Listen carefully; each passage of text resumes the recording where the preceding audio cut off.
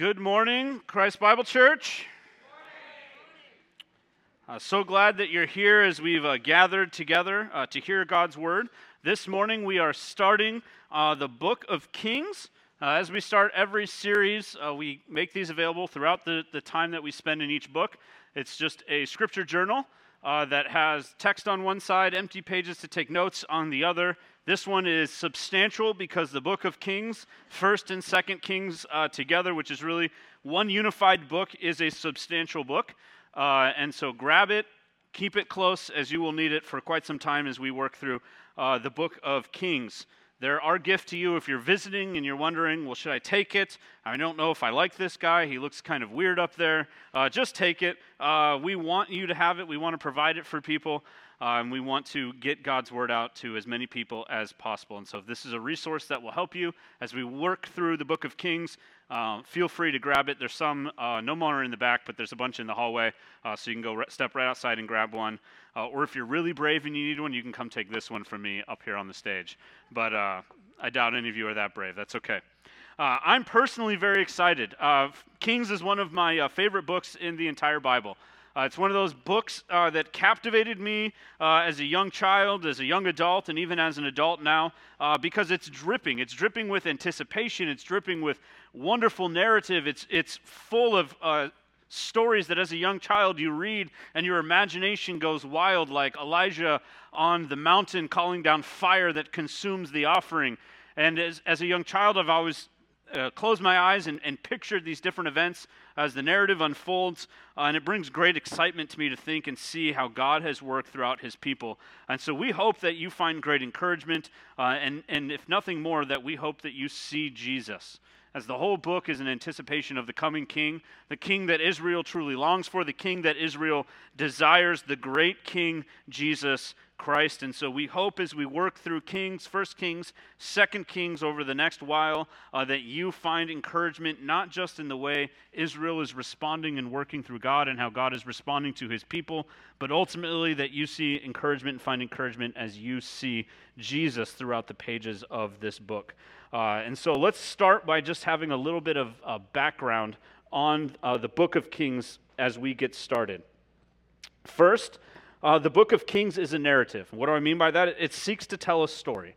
And it's a story that's a continuation of the story found in Samuel. So 1st and 2nd Samuel end, and Kings picks up right with this where that story ends, with David now at the very end of his reign. And we'll continue to see the stages in the kings of Israel play out and the narrative that follows about God's people under the different rulers that have been put in place over them.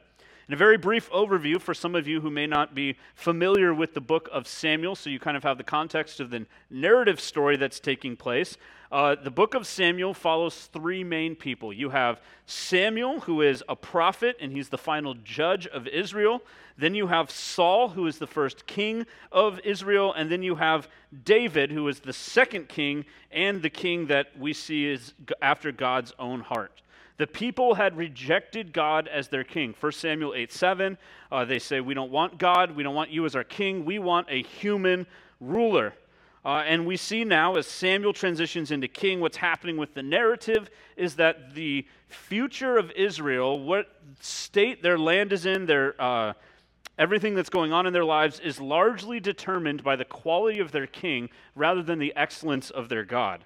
Kings is going to continue this same story as it looks at the different rulers of Israel and then Judah as the country breaks apart and see what life under the rule of men rather than God brings the people of Israel. But the book is more than just narrative and telling a story. It's also telling history. It's a history book, and it's written to answer the question of its Jewish readers of how they ended up in the situation that they find themselves in. It's a story, yes, but it's also a history and a reminder to the people of God of what faithful or faithless living brings about. There's three major themes throughout all of the book of Kings that we'll see play out repeatedly. One, it's the failure of earthly kings God had warned about when the people rejected God as their king. 2, we see the failure of the people of God who repeatedly turn to idolatry and turn to worshiping other gods. And 3, we see in all of this the eternal, unfailing, faithful, covenant-fulfilling God who works through all of this in points 1 and 2, the failure of earthly kings and the failure of the people of God, to preserve his people and to fulfill the promises to David. Another major theme that's tied into this is David's royal line. God had promised in 2 Samuel 7 that David's dynasty, his royal line, would live forever, that he would have a king on the throne. Unlike Saul, the king who came right before David, the first king of Israel, whose dynasty ends with him, David had a dynasty that had been promised to last forever. How would this happen, and through which son would David's royal line continue? This is indeed one of the pressing questions that Kings opens up with in the first 2 chapters of the book. Regarding when and by whom the book of Kings is written is a little bit more murky. There's competing views. Some argue that there's one author for the entirety of the book of Kings. And by the book of Kings, I mean 1 Kings and 2 Kings, one unified book. So one author, some people argue this, that was composed around 550 BC after the conclusion of all of the events in the book. Others have argued that the book is compiled by various people over the centuries, meaning that there's different things happening and different people recording these events, and there's some kind of later editor that takes these stories and kind of splices them together. I don't find this second argument very convincing, that there's multiple authors, as Kings as a whole shows remarkable unity to be something that was written by multiple people. While we do not know who wrote the book, I find it highly unlikely, for example, that somebody different wrote 1 Kings 1 through 11 and somebody else wrote the end of 2 Kings. The tone of the text and the way the narrative is consistently shaped leads me to believe that the book is composed by one person who sought to recap the history of Israel's kings and how they ended up where they were when the book was written. Again, most likely around 550 BC. The book is a remarkable whole, a consistent narrative and history of the people of God as they deal with the repercussions of their rulers. With all that to say, though, the answer to the question of authorship, as we're sitting here, should not change how we approach the reading. Whether you are convinced that there's multiple authors, if you read commentaries, or one author, we can say that all of Kings is God's word, is without error, and has been given by God to his people for their good. Whether God delivered this book to his people through one hand or multiple hands does not change the meaning of the book. We believe the book is divinely inspired regardless. It's inerrant and it's inspired by God. We should not worry that if there was multiple authors or one author that this changes what Kings is about. It's also important for us to understand the context of Kings to keep us from imposing our modern world onto the text. The book was written for God's people in all of time, which means we can read it. God's preserved it. Here in 2023, we can read a book that's 2,700 years old. And it applies to us. It has meaning for us. But it is indeed received by God's people in a certain time. And this should be a lens that we use in order to see the narrative from this perspective. So what is this world that it's being written in? Well, the book is being received most likely by God's people who are questioning where their God is. Why would they do that? Well, in 550 BC, they find themselves in captivity. Why has God allowed his temple to be plundered and his people to be taken away from the land that he had promised to them as an inheritance?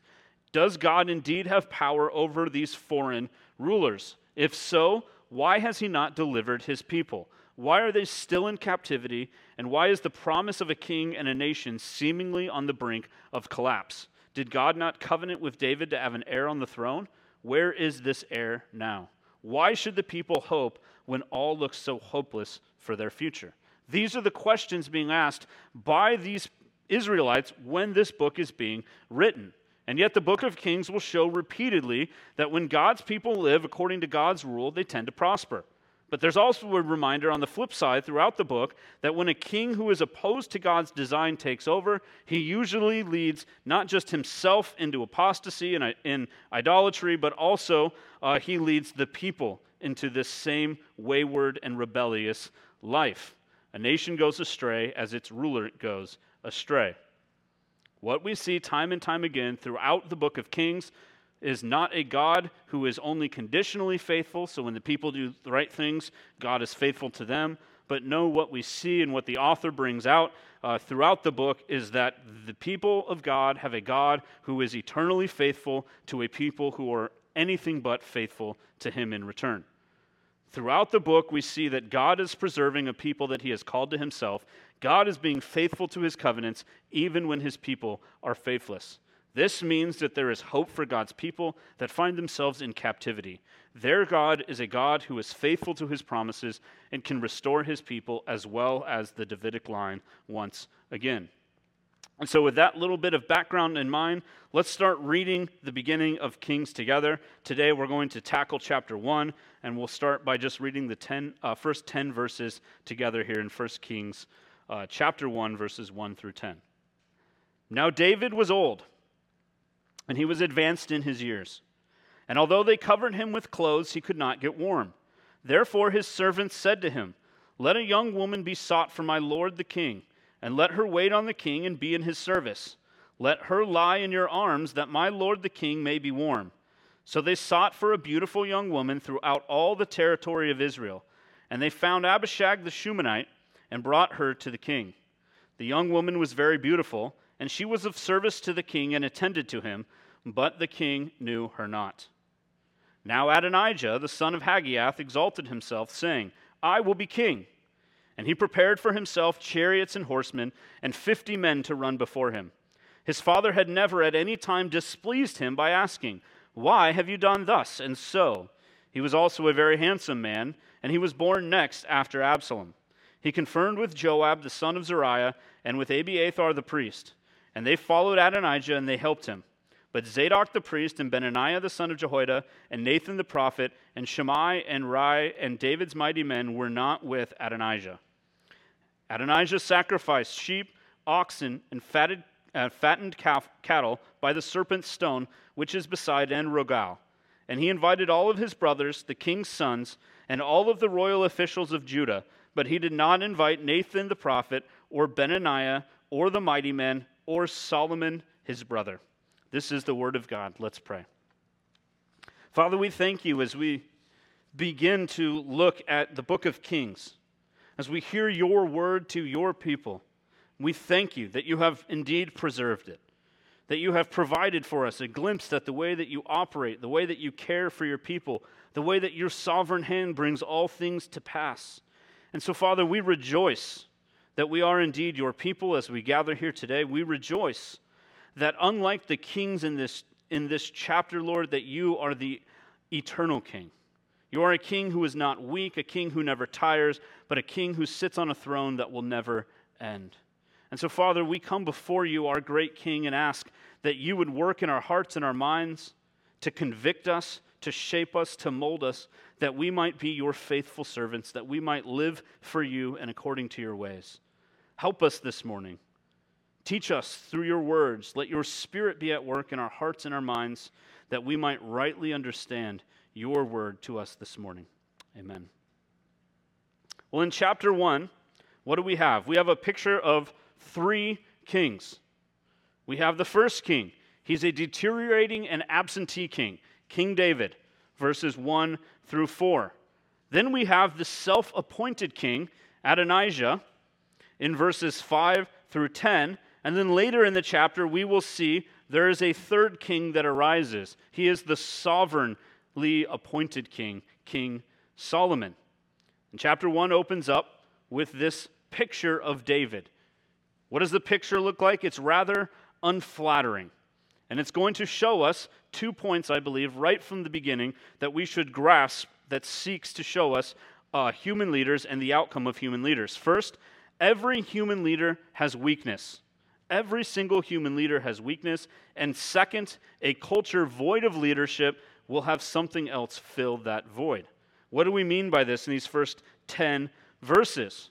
Well, the picture of David here is very strange if you're familiar with the book of Samuel. What does David look like in the book of Samuel? He's a powerful, conquering king. From a very young age, when he's a ruddy young man, when he defeats the great warrior Goliath, to the end of his life, when he's still providing victory over his enemies, when he pays the bridal price for his first wife with foreskin from the Philistines, he is victorious. He is a warrior. he takes decisive action, and he has victory after victory. Indeed, it seems almost that David is invincible. He is the great king of Israel and the king that we will see as we go through Kings that all other kings are measured up to. But Kings opens up not with this great flattering picture of the powerful conquering King David, but no, David in his royal bed, his body weakening. He's cold and he cannot get warm. Like my wife, no matter how many blankets he receives, he's still cold. Time after time, they try to warm him up, but it does not work. The picture is of a man that has seemingly given up. That famous fire and decisive action and attitude that we see throughout the book of Samuel is gone. David has no drive for life, and we will see it appears that he seems to be unconcerned about what's happening in his kingdom. So his advisors see David in this rather pathetic state, and they think, I know what will get him excited. He's always had an eye for the ladies. So we're going to go throughout the entire land of Israel, and we will find a beautiful young woman. This woman and her beauty will put some vitality back in the king. So she goes. They find this woman, probably the most beautiful woman they could find in all of the land, Abishag, and they bring her back. And yet what happens? She's his servant. Her presence is supposed to get David excited about life. There's a euphemism here that you should not miss. We get the picture being painted. But they find this woman, they bring her to the king, and what does it say in verse 4? The king knew her not.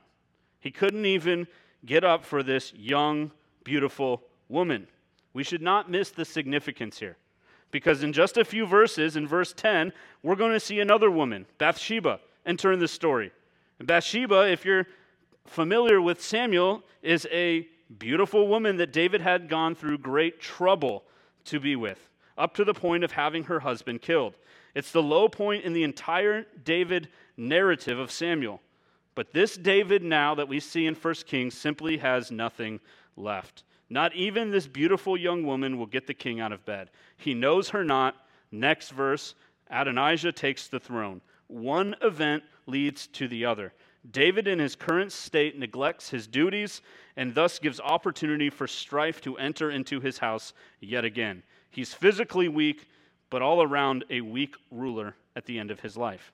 And this reminds us that every human leader has weakness. Every human leader is limited and is unable to provide for the people all that they need.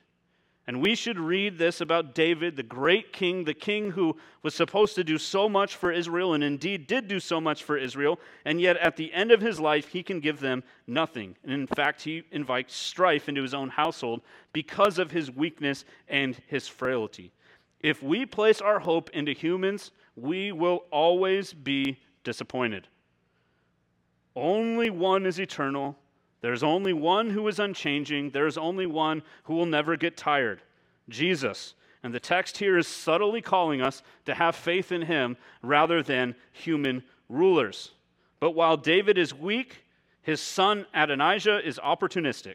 He has taken some military and a few important people along with every single one of his siblings except for Solomon. He has a show of force, chariots, horses. They go outside the city to hold a coronation ceremony. Adonijah had several reasons to believe that what he was doing was the right course of action. The kingdom has been neglected. There's a void of leadership, and it's begging for somebody to fill it. Adonijah is the fourth oldest son of David, but he is the oldest son still alive, as David's oldest son Amnon and his third oldest Absalom die in 2 Samuel. David has another son, if you're familiar with Samuel, Chileab. He's mentioned in 2 Samuel 3, never mentioned again. It's presumed that he's probably dead at this point in the story as well. And so Adonijah is the oldest and presumed heir to the throne. He's also the one who looks like a king. He's described the same way as his brother Absalom, who had also usurped the throne from his father. He's tall. He's beautiful. He has the symbols of kingship, chariots, horses, soldiers, willing servants. Further, the text tells us his father has never spoken out against his wishes, and thus he feels entitled to take decisive action and put himself in the seat of the king. He is someone that sees it as his calling to be king and provide for the people what his father no longer can. He will be strong, he will be decisive, he will provide leadership. What is happening here? Well, we see something. Same thing I mentioned earlier. A culture void of leadership will always have something fill that void. Adonijah had not been chosen by God, he had not been anointed by God, but he puts himself forward as God's chosen king. He did this while his father was still living, and his self-appointment should be seen as a form of treason. He has declared God's appointed and anointed king as king no longer and put himself on the throne. But because David has become weak and neglectful in his role of leading the kingdom, his son has decided it's his calling and duty to fill this void. This story, this event should be of particular importance to those of us in here who are fathers and grandfathers, who have some type of authority in caring for those that are underneath us and providing shaping and leadership. But it also goes beyond that. All of us in here have areas and people in our lives that we have been entrusted to provide for. Some type of guidance, some type of shaping, some type of molding. But why does Adonijah feel free to make this move? Because in all of his life, he has never been corrected by his father. He's never been rebuked. David has never said, do thus and so. David had dropped the ball with Adonijah, and now Adonijah feels empowered to make a decision that will set his life on a certain path of ruin and bring calamity on David's family. When we fail to use and exert our God-given leadership, we invite something else to fill that void. But the story continues. Verse 11. Then Nathan said to Bathsheba, the mother of Solomon, have you not heard that Adonijah, the son of Haggith, has become king, and David our Lord does not know it? Now therefore come, let me give you advice that you may save your own life and the life of your son Solomon.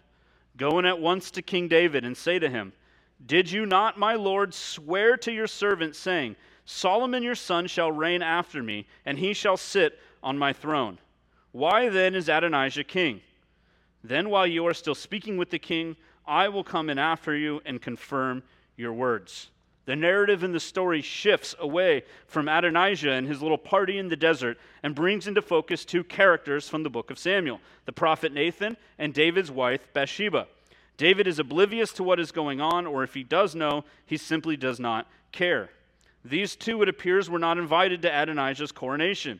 The city had heard about the party going outside the gates. Indeed, they could probably hear it, perhaps even see it, as the leaders of the army, David's sons besides Solomon, all gather for this coronation for Adonijah. But the situation is dire, for the life of Bathsheba and her son Solomon now hang in the balance. Adonijah will take decisive action, as it has been seen through his self-appointment, and this decisive action will certainly include eliminating any potential threats to his throne. What do we see in this section of the text? Our actions or inactions never affect just ourselves. David's abandonment of his duties have resulted in a direct threat on the life of his wife and on his son. We should never buy into the lie that what we do privately won't have consequences in the world that is around us. Because David has refused to act, because he has neglected his duties, his wife and his son's life now hangs in the balance. So what do Nathan and Bathsheba do? They appeal to David's honor in verses 15 to 27. Bathsheba appeals to the promise of David. You said my son would sit on the throne. How could you let this happen? Do you not know that your non-action is a direct threat on our existence? As she finishes her plea before the king, Nathan comes in with his side of the count. He has faithfully served the king, along with Zadok, Benaniah, and even Solomon, and yet they have not been rewarded for their faithful service. They have indeed been neglected. Is there no reward for them? Will the king not care for them as they have cared for the king all of these years? Further, the author is bringing in irony here to drive home a point. Why is Adonijah's mother's name mentioned? It's mentioned in verse 5, it's mentioned in verse 11. Haggith. Indeed, in all of the Bible, it's only mentioned in two other places, 2 Samuel 3:4 and 1 Chronicles 3:2, where it simply says, Adonijah, the son of Haggith. This is a woman who has no part of the entire narrative, and yet her name is given here. Ian Provon, an Old Testament scholar, notes that there's something interesting being played out here with the mother's name, in direct contrast with Bathsheba. Her name, Hagiath, is derived from the Hebrew word meaning to feast. In a sense, the author is using a pun, meaning she is the daughter of the feast. Bathsheba, on the other hand, has a Hebrew name meaning daughter of the oath. And so you have two daughters, the daughter of the oath and the daughter of the feast, the mothers of the two rivals to the throne, and the narrator is casting them against each other to inject a type of predestination into the characters. The mothers are helping us to understand what is happening and who their sons actually are. Which one will succeed? Which is the one that God will use to establish his rule? How will David choose this case of his future royal line? Will it be through the daughter of the feast or through the daughter of the oath? But let's fast forward to verse 28 as we continue reading here in chapter 1. Again, this is after Bathsheba and Nathan go before the king. Then King David answered, "Call Bathsheba to me." So she came into the king's presence and stood before the king. And the king swore, saying, "As the Lord lives, who has redeemed my soul out of every adversity, as I swore to you by the Lord, the God of Israel, saying, Solomon your son shall reign after me, and he shall sit on my throne in my place. Even so will I do this day." Then Bathsheba bowed with her face to the ground and paid homage to the king and said, "May my lord King David live forever." King David said, "Call to me Zadok the priest, Nathan the prophet, and Benaiah the son of Jehoiada." So they came before the king.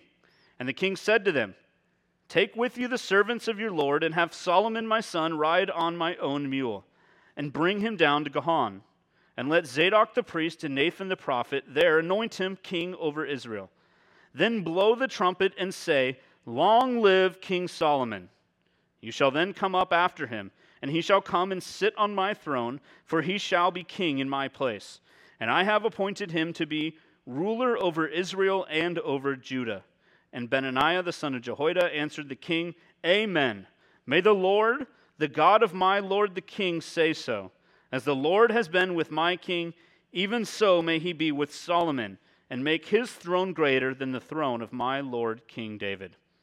So Zadok the priest, Nathan the prophet, and Benaiah the son of Jehoiada went, and the Cherethites and the Pelethites went down and had Solomon ride on King David's mule and brought him to Gihon. There Zadok the priest took the horn of oil from the tent and anointed Solomon. Then they blew trumpet, and all the people said, "Long live King Solomon." And all the people went up after him, playing on pipes, rejoicing with great joy, so that the earth was split by their noise. Adonijah and all the guests who were with him heard it as they finished feasting. And when Joab heard the sound of the trumpet, he said, What does this uproar in the city mean?" While he was still speaking, behold, Jonathan the son of Abiathar the priest came in. And Adonijah said, "Come in, for you are a worthy man, and bring good news." Jonathan answered Adonijah, "No, for our lord King David has made Solomon king. And the king has sent with him Zadok the priest, Nathan the prophet, and Benaiah the son of Jehoiada, and the Cherethites and the Pelethites, and they had him ride on the king's mule. And Zadok the priest and Nathan the prophet have anointed him king at Gihon, and they have gone up from there rejoicing, so that the city is in an uproar. This is the noise that you have heard. Solomon sits on the royal throne.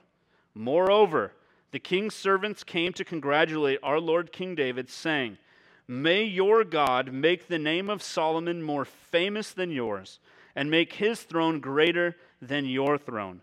And the king bowed himself on the bed. And the king also said, Blessed be the Lord, the God of Israel, who has granted to sit on my throne this day, my own eyes seeing it. Then all the guests of Adonijah trembled and rose, and each went his own way. And Adonijah feared Solomon. So he arose and went and took hold of the horns of the altar. Then it was told to Solomon, Behold, Adonijah fears King Solomon. For behold, he has laid hold of the horns of the altar, saying, Let King Solomon swear to me first, that he will not put his servant to death with the sword.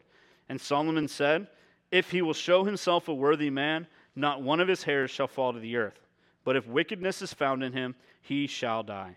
So King Solomon sent, and they brought him down from the altar. And he came and paid homage to King Solomon, and Solomon said to him, "Go to your house." What is happening here? Well, what's the outcome of the appeals of the daughter of the oath and the prophet of the Lord? Their appeals do what the beautiful young woman could not. They moved David one last time into decisive action, as we see God's sovereign hand at work, establishing the kingdom promised to David and continuing to be faithful to the covenant that God had made with David to establish his throne forever. The kingdom would continue through the daughter of the oath. This is a subtle encouragement here for the people of God who find themselves in captivity, that their God is indeed the God who upholds oaths. He is faithful to his promises and covenants. One man had become king privately. He invites his own party, but his reign is over before the reception even finishes. The other is announced publicly. He's anointed. He is the king before the people as appointed by God. It is this man God has chosen, and it is through this man, King Solomon, that God will bring about the future king Israel longs for. What is the result of the coronation? The earth splits, meaning the rejoicing, the loudness, the joy, the shouts from the people is so great that it causes an earthquake. The reverberations reach the coronation party of Adonijah, which quickly disperses. I laugh every time here at the end of chapter 1, because if you look, you have in verse 5, this brass young man, Adonijah, who has the audacity to make himself king, who has all of the looks and all the things it appears would be needed to be king, but by the end of the chapter is trembling and in fear for his own life, clutching at the horns of the altar, begging for mercy. His rule is over before his party even ends. Jonathan, the man whom he received in verse 42 by saying he was a worthy man who brings good news, indeed did bring good news for God's people, but horrible news for this pretend king. The sovereignly appointed king, King Solomon, has been instilled on the throne. The man through whom God would expand the kingdom, bring prosperity to the people of God, build the temple, and carry out his covenant with David. God was faithful to David, and he will establish his throne through his son Solomon. The self-appointed king is revealed to be no king at all. He grovels for his life in front of this sovereignly appointed king, knowing that his life is not in his hands at all. He thought he could take power, but is revealed to be truly powerless. What does this mean as the chapter comes to a close? What is the point of all of this? I think the one overarching point we should get is that the schemes of man can never stop the plans of God. And indeed, I do think this is the one thing we should leave with as we bring chapter 1 to a close. The schemes of man can never stop the plans of God. God's people in captivity can rejoice as they read chapter 1. Us as God's people here today can rejoice as we read this because we see that the schemes and the plans of man can never overcome and stop the plans of God. There is still hope for God's people because of their God. Nothing is going to stop him. Further, in this story, we should also begin to see all of the shades of Jesus. Kings opens up with David, the weak, the impotent king, deteriorating in the closet, unwilling, but certainly unable to lead the people. We read this story and our hearts cry out because we see this is no king at all.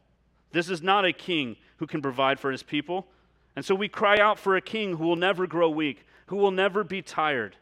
The king who isn't impotent, but omnipotent, whose reign never comes to an end. The king that we see in scriptures as the one who will ultimately fulfill that covenant with David and give him a man on the throne forever, King Jesus. We should see the failure of David and run to Jesus knowing he will never fail us. When we see the image of Solomon riding in the mule at the end of the chapter, we should be reminded that a better king also rode into the city of Jerusalem on a mule, only to be coronated with a crown of thorns and would die as payment for the rebellion of his people.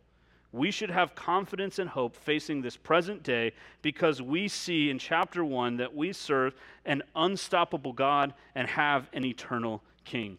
No amount of scheming can ever stop God's plan. No earthly ruler has any power to oppose him. A few quick applications to our lives as we say, how does this apply to us? Where do we go from here? The first question I want to ask you is this: are there areas in your life of neglect right now? You might be thinking, I don't have areas that I have authority over, and yet we're reminded to look at Bathsheba. Bathsheba has a main part in this story and indeed God's overall plan, but she's not someone who seems to have much power or authority, but is used by God to bring his plan to fruition. All of us have a part to play in God's story. We've been entrusted by God to care for something or someone. Are you neglecting the task that God has put before you? Number 2, in what are you trusting in? This chapter begs for us to trust in God rather than human kings and rulers. One helpful way of answering this for us and seeing what we trust in is to ask, where do we find our sense of hope or hopelessness? Human leaders all have weaknesses. King shows us this. They're all prone to fail from time to time. They will all get tired.